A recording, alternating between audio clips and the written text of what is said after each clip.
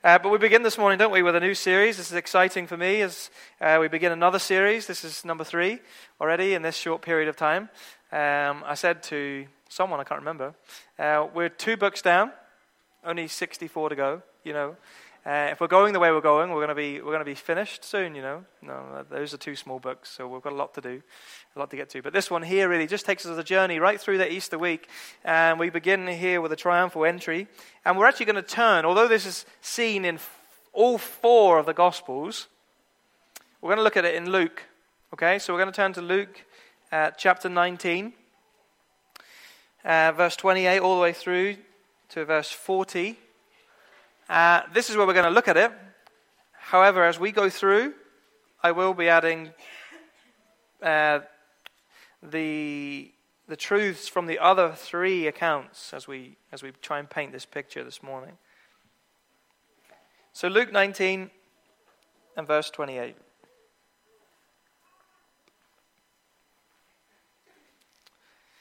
And when he had said these things, he went on ahead, going up to Jerusalem.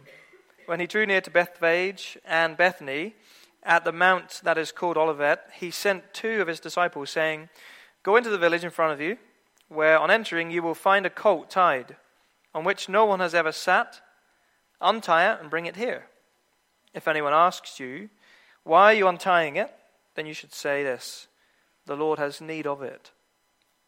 So those who were sent went away and found it just as he had told them. And as they were untying the colt, its owners said to them, "Why are you untying the colt?" And they said, "Lord, the Lord has need of it."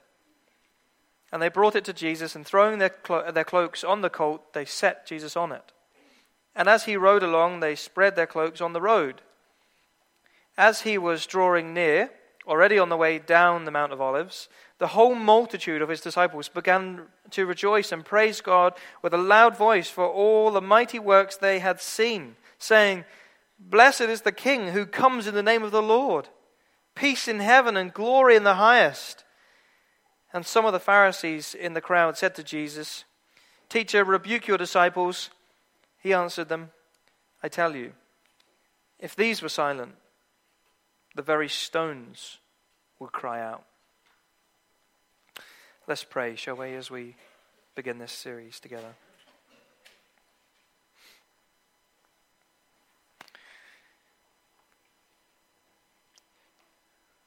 Lord, we realize as we come to begin this new series together, as we begin to look at this entry of your Son, the Lord Jesus Christ, as we read the words on these pages, we know and are very conscious that they are your living words and that we have much to learn from them. But this morning, our prayer is that your Son, the Lord Jesus Christ, will be seen, that he would be magnified, and that our affections for him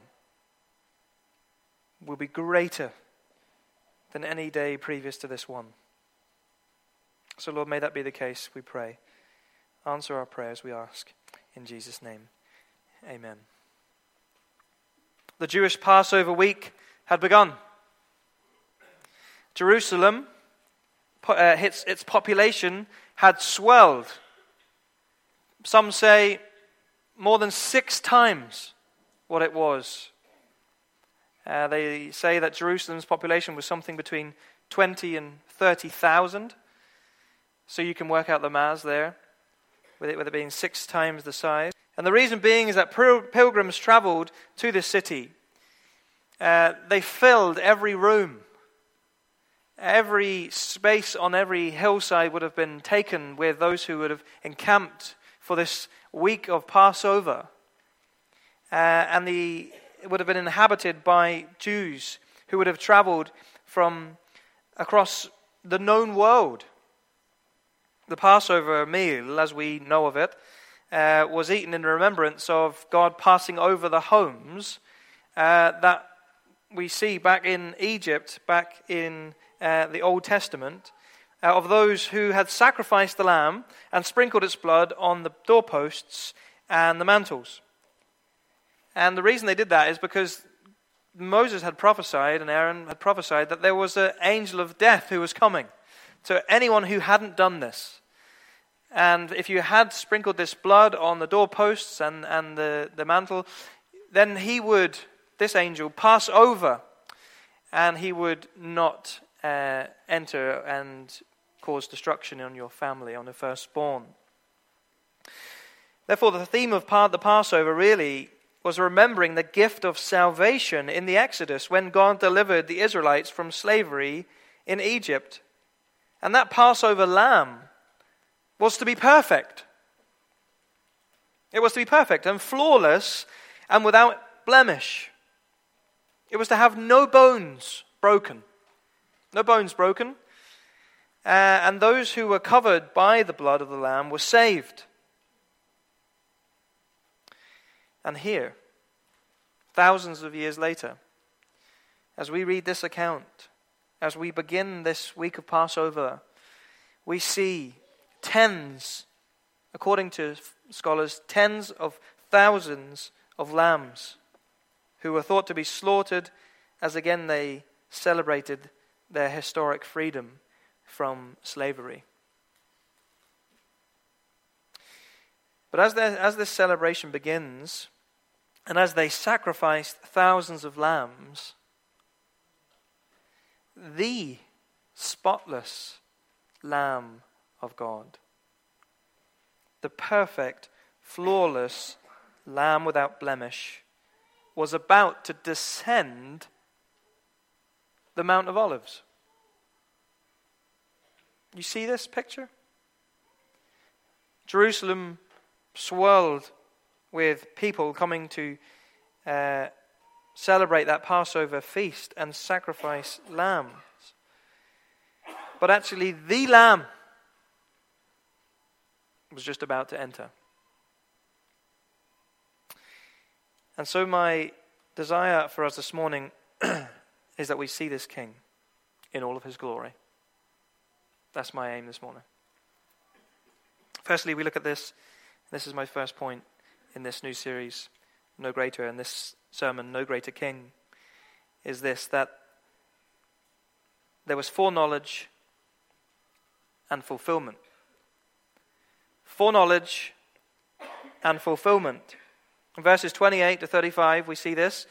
And as Jesus and his disciples make their way into Jerusalem, they come to a stop near Bethphage and Bethany.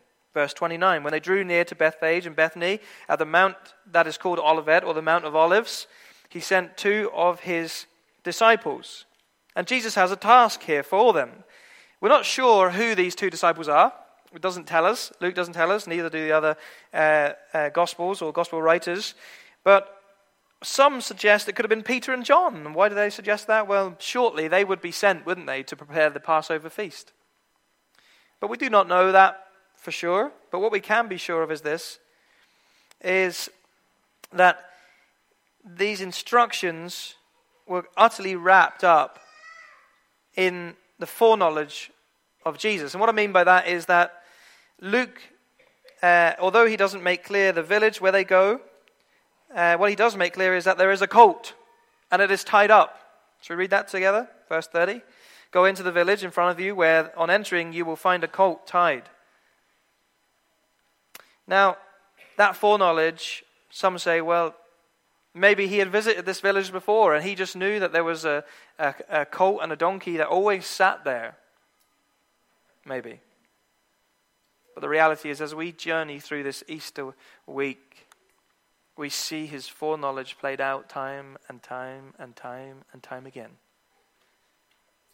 So we know that he knew that they were there. This wasn't a prearranged collection of this colt from its owner. That's not what was happening here. He knew it was there. Secondly, what we do know is that this colt had never been sat on. Luke tells us that. A little interesting sort of insight from Luke here in verse 30 as well. It says, which no one has ever yet sat. And then thirdly, what we know is that although Jesus uses the word if in verse 31, he prepares his disciples to give an answer, which is interesting, isn't it? It says, if you meet someone.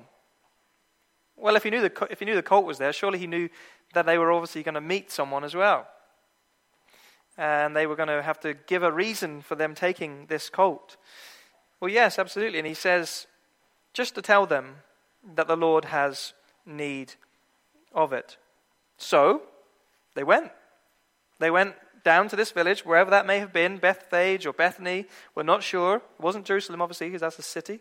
It was another village somewhere else. They found it just as Jesus told them, funny enough, that as he had said, where they would be and as they would find them, that is exactly what they saw. And they were asked a question, and they gave an answer. They assured the owners that this wasn't being stolen. I'm sure if this was your colt and your donkey, you would probably ask them questions pretty firmly because you thought maybe they were just going to steal it. Imagine them just trying to untie this donkey and take it away with its colt. And they reassured the owners that, and they said the Lord needs it. But actually, what I want us to see here is this. That actually that translation, the Lord needs it or has need of it, is better translated like this. Its Lord has need of it. Its Lord has need of it. And with this being the reality for the colt, that Jesus was the Lord of the colt, Jesus therefore has a greater right of the colt than its very owner. Isn't that so true? After all, he created that thing, that beast of burden. But this colt had never been ridden. Yes, and we've said probably year on year, and I've heard it so many times, and this is so true, that because of Christ's sovereign power over that colt, he was able to bring an unridden colt under control. And we know that. But there is so much more on display for us to see with regard to Christ and this colt. And the first thing is this. In ancient times, it was the king's prerogative, or their right and their privilege, to commandeer a beast of burden. So just picture that in a moment. In the ancient times, it was the joy and the responsibility and the right of a king to commandeer a beast of burden. That was what they did in the ancient times. That was what happened. And secondly, that beast being unridden is therefore very much appropriate for a king. You know, the reality is that a king's horse is only to be ridden by the king himself and no one else. So as we think about those two things, and we think now into this picture, as we try and imagine this moment as these disciples go down and take this unridden colt and its donkey and its mother to bring back to Jesus, it was exactly the thing that Jesus needed to prove his kingly status. But there's one more thing that points to Jesus' kingly status. And it's in verse 35. It says, "And they brought it to Jesus, and throwing their cloaks on the colt, they set Jesus on it." Did you notice that? You know, in Matthew and in Mark, Jesus sat on the colt. And that's very true. These are not contradictions. They're both the same thing. However, in Luke gives us a subtle element at the beginning of this triumphal procession, and he says, they set Jesus on it. Here we have a suggestion here of enthronement. Quite amazing, this picture, isn't it? As Jesus is placed on the beast of burden by the crowd, you know, laying down their cloaks on the road and the palm branches as we read in the other Gospels, this King of Kings now journeys down the road into Jerusalem. They have enthroned him on this colt who was prepared for him. And all of this together attested to Jesus' messianic status. But there was no greater indication that Jesus is the king than this. That in Zechariah 9 and 9, and I'm just going to read it to you. You can turn there if you want to. Zechariah 9 and 9 says this: "Rejoice greatly, O daughter of Zion. Shout aloud, O daughter of Jerusalem. Behold, your king is coming to you.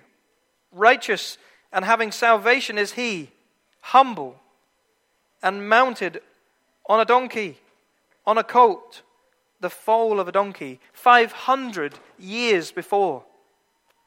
500 years before, the prophet prophesied that this is how Jesus would arrive to Jerusalem. That all of this would take place, and all of this will be fulfilled. He would not only know where this donkey was, and he would send his disciples, and they would find it just as he had told them, but actually he would be the fulfillment of a 500-year-old prophet.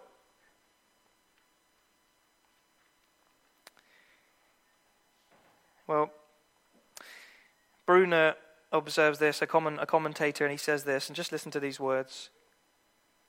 He said, "The lowly Lord, the human God, Emmanuel, the true God with us in a truly human way, at our level, God on a donkey."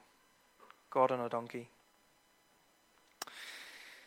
So we see the foreknowledge of Christ. We see the fulfillment of Christ as he takes and as he sits on this donkey and as he proceeds into Jerusalem. But now we see understanding and misunderstanding.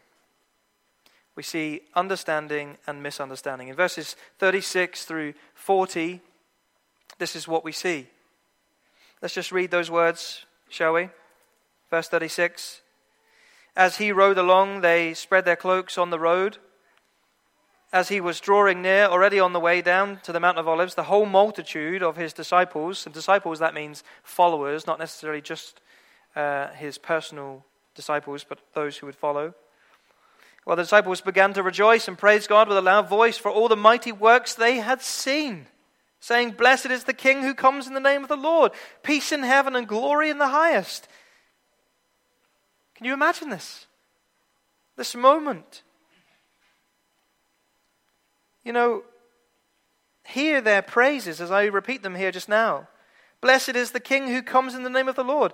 Peace in heaven and glory in the highest." Or from the other accounts that we see, "Hosanna to the Son of David. Hosanna in the highest." Wasn't it wonderful? These loudly spoken praises, giving praise to the King on the colt. They understand so much of this King. They know their Old Testament scripture and have been waiting for this King. Their desire is Hosanna, which means save, please, or save me. Isn't it wonderful that they knew he was coming to save?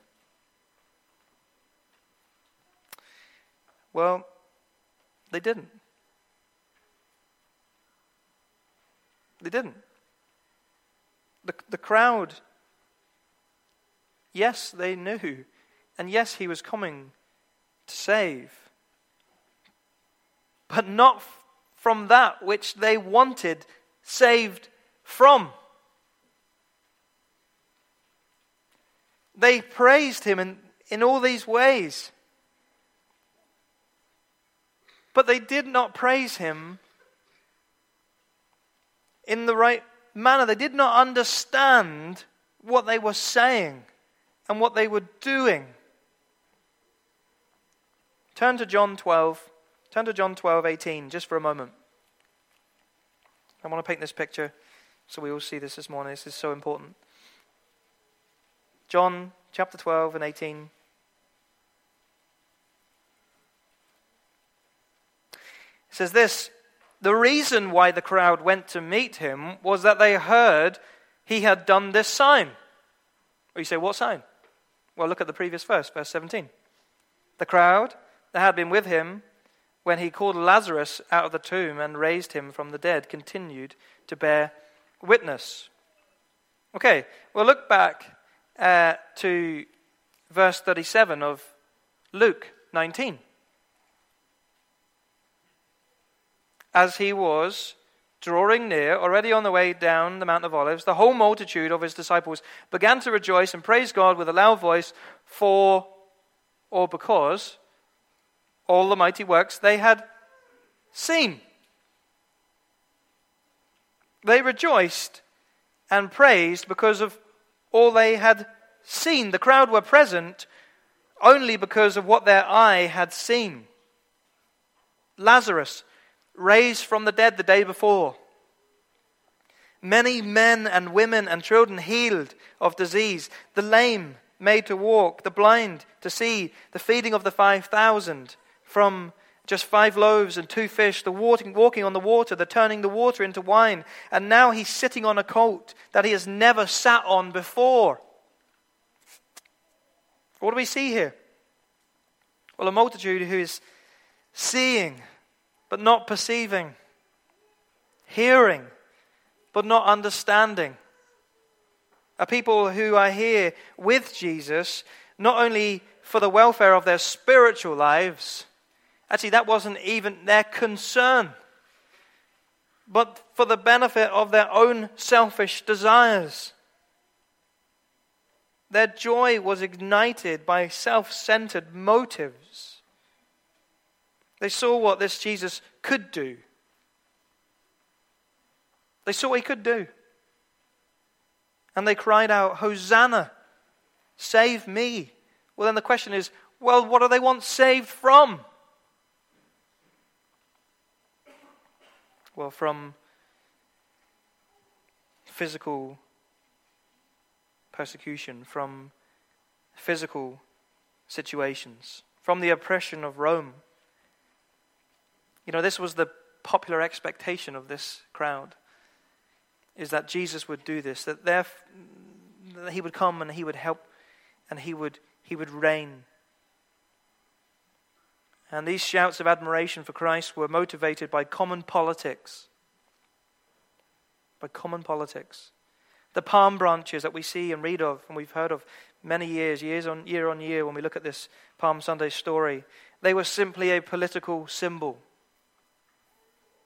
stating their desire for a nation of independence. Jesus was not the fulfillment of Old Testament prophecies to conquer a physical battle. No, he was the fulfillment of Old Testament prophecy for a much greater task, a spiritual battle. And Wenzel, in a commentary he wrote, he said this: the people were right to expect a great leader who would deliver them from bondage, but this would not be a physical exodus, but a spiritual one. Just as they look back and as they celebrated at the beginning of this week, all that God had done as he saved them, as that salvation that he brought on them, bringing them out of Exodus, their forefathers. They thought, now this king who has been prophesied for hundreds of years has now come, and he will be our new king. He will overthrow Rome in their leadership in Jerusalem. He will, with his voice, put Pilate to perish.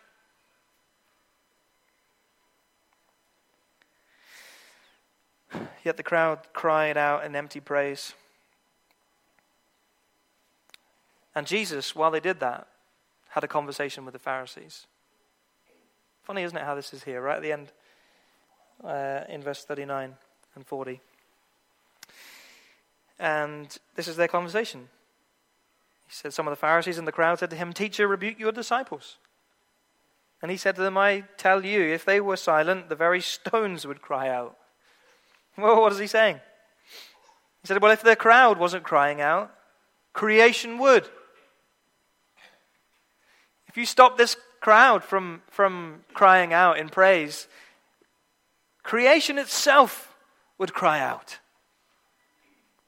Christ will receive what is due to him If not these, then these stones will get the joy. And so finally we see mercy and judgment. We didn't read these verses because I sort of just wanted this to be a little bit of a surprise. You probably read it, but I just wanted this to be like an add-on at the end because I think this brings us and paints us a full picture.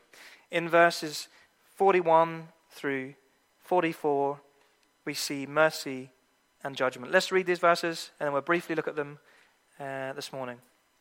It says, "And when he drew near and saw the city, he wept over it, saying,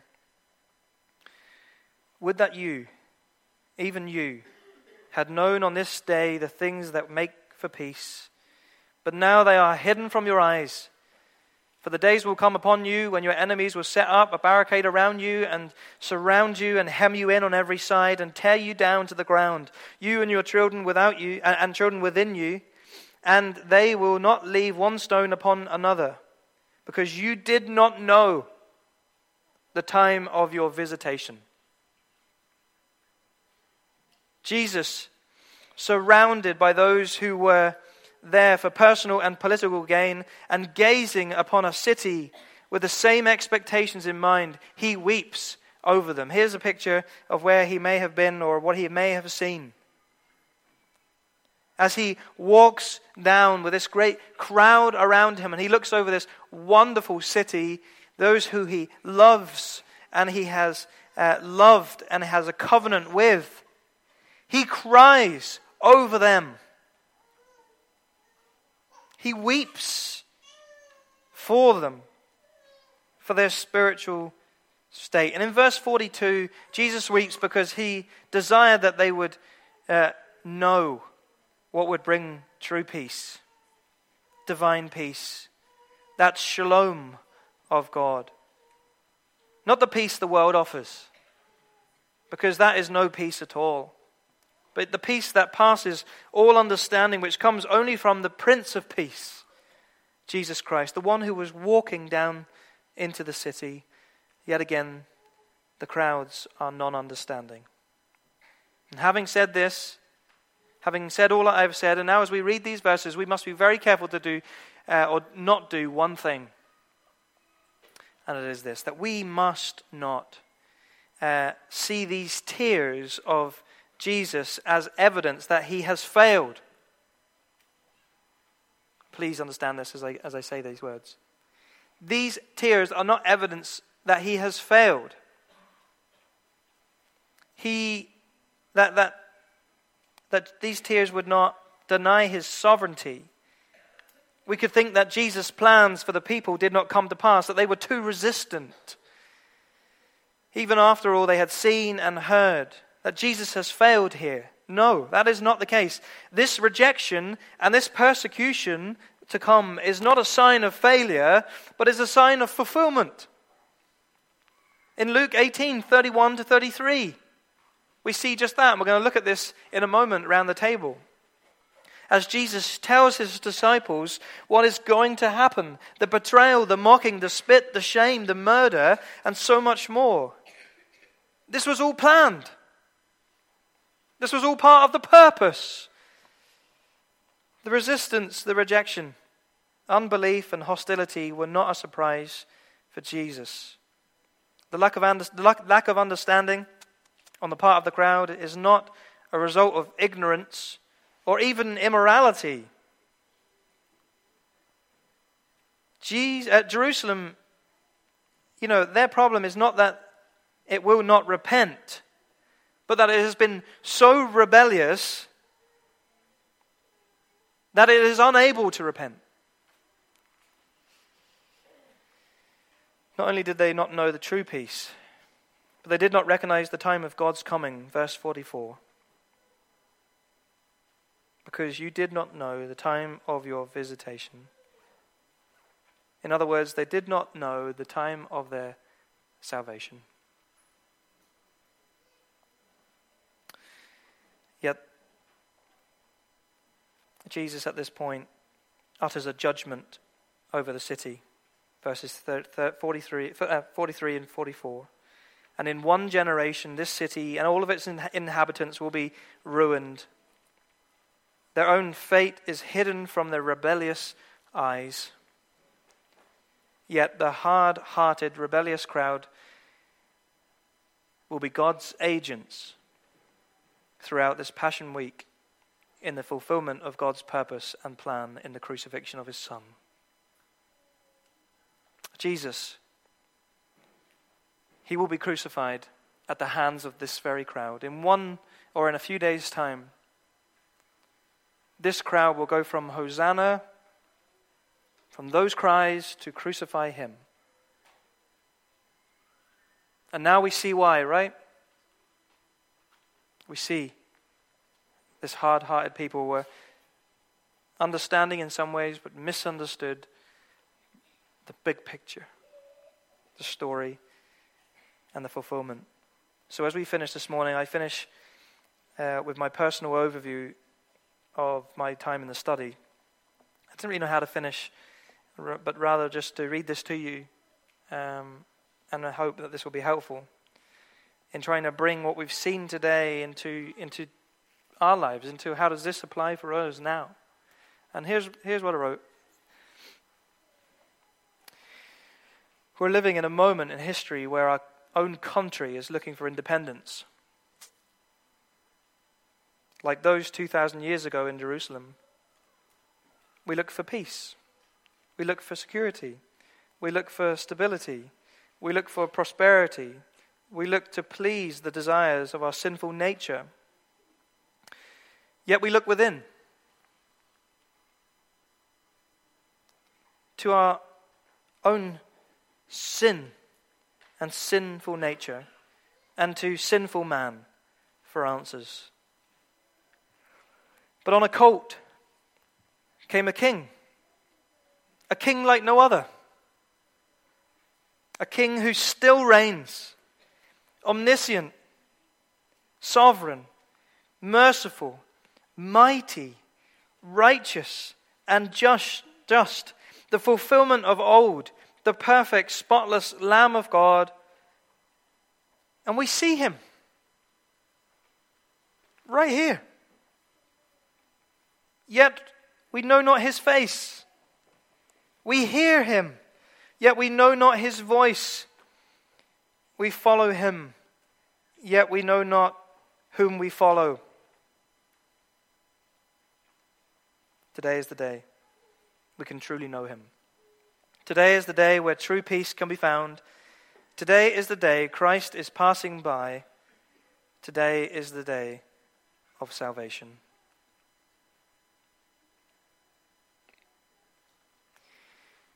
Let us all, every single one of us, born again, unborn, unregenerate sinner, for the first time or afresh this morning, let us turn to him, because there is no greater King.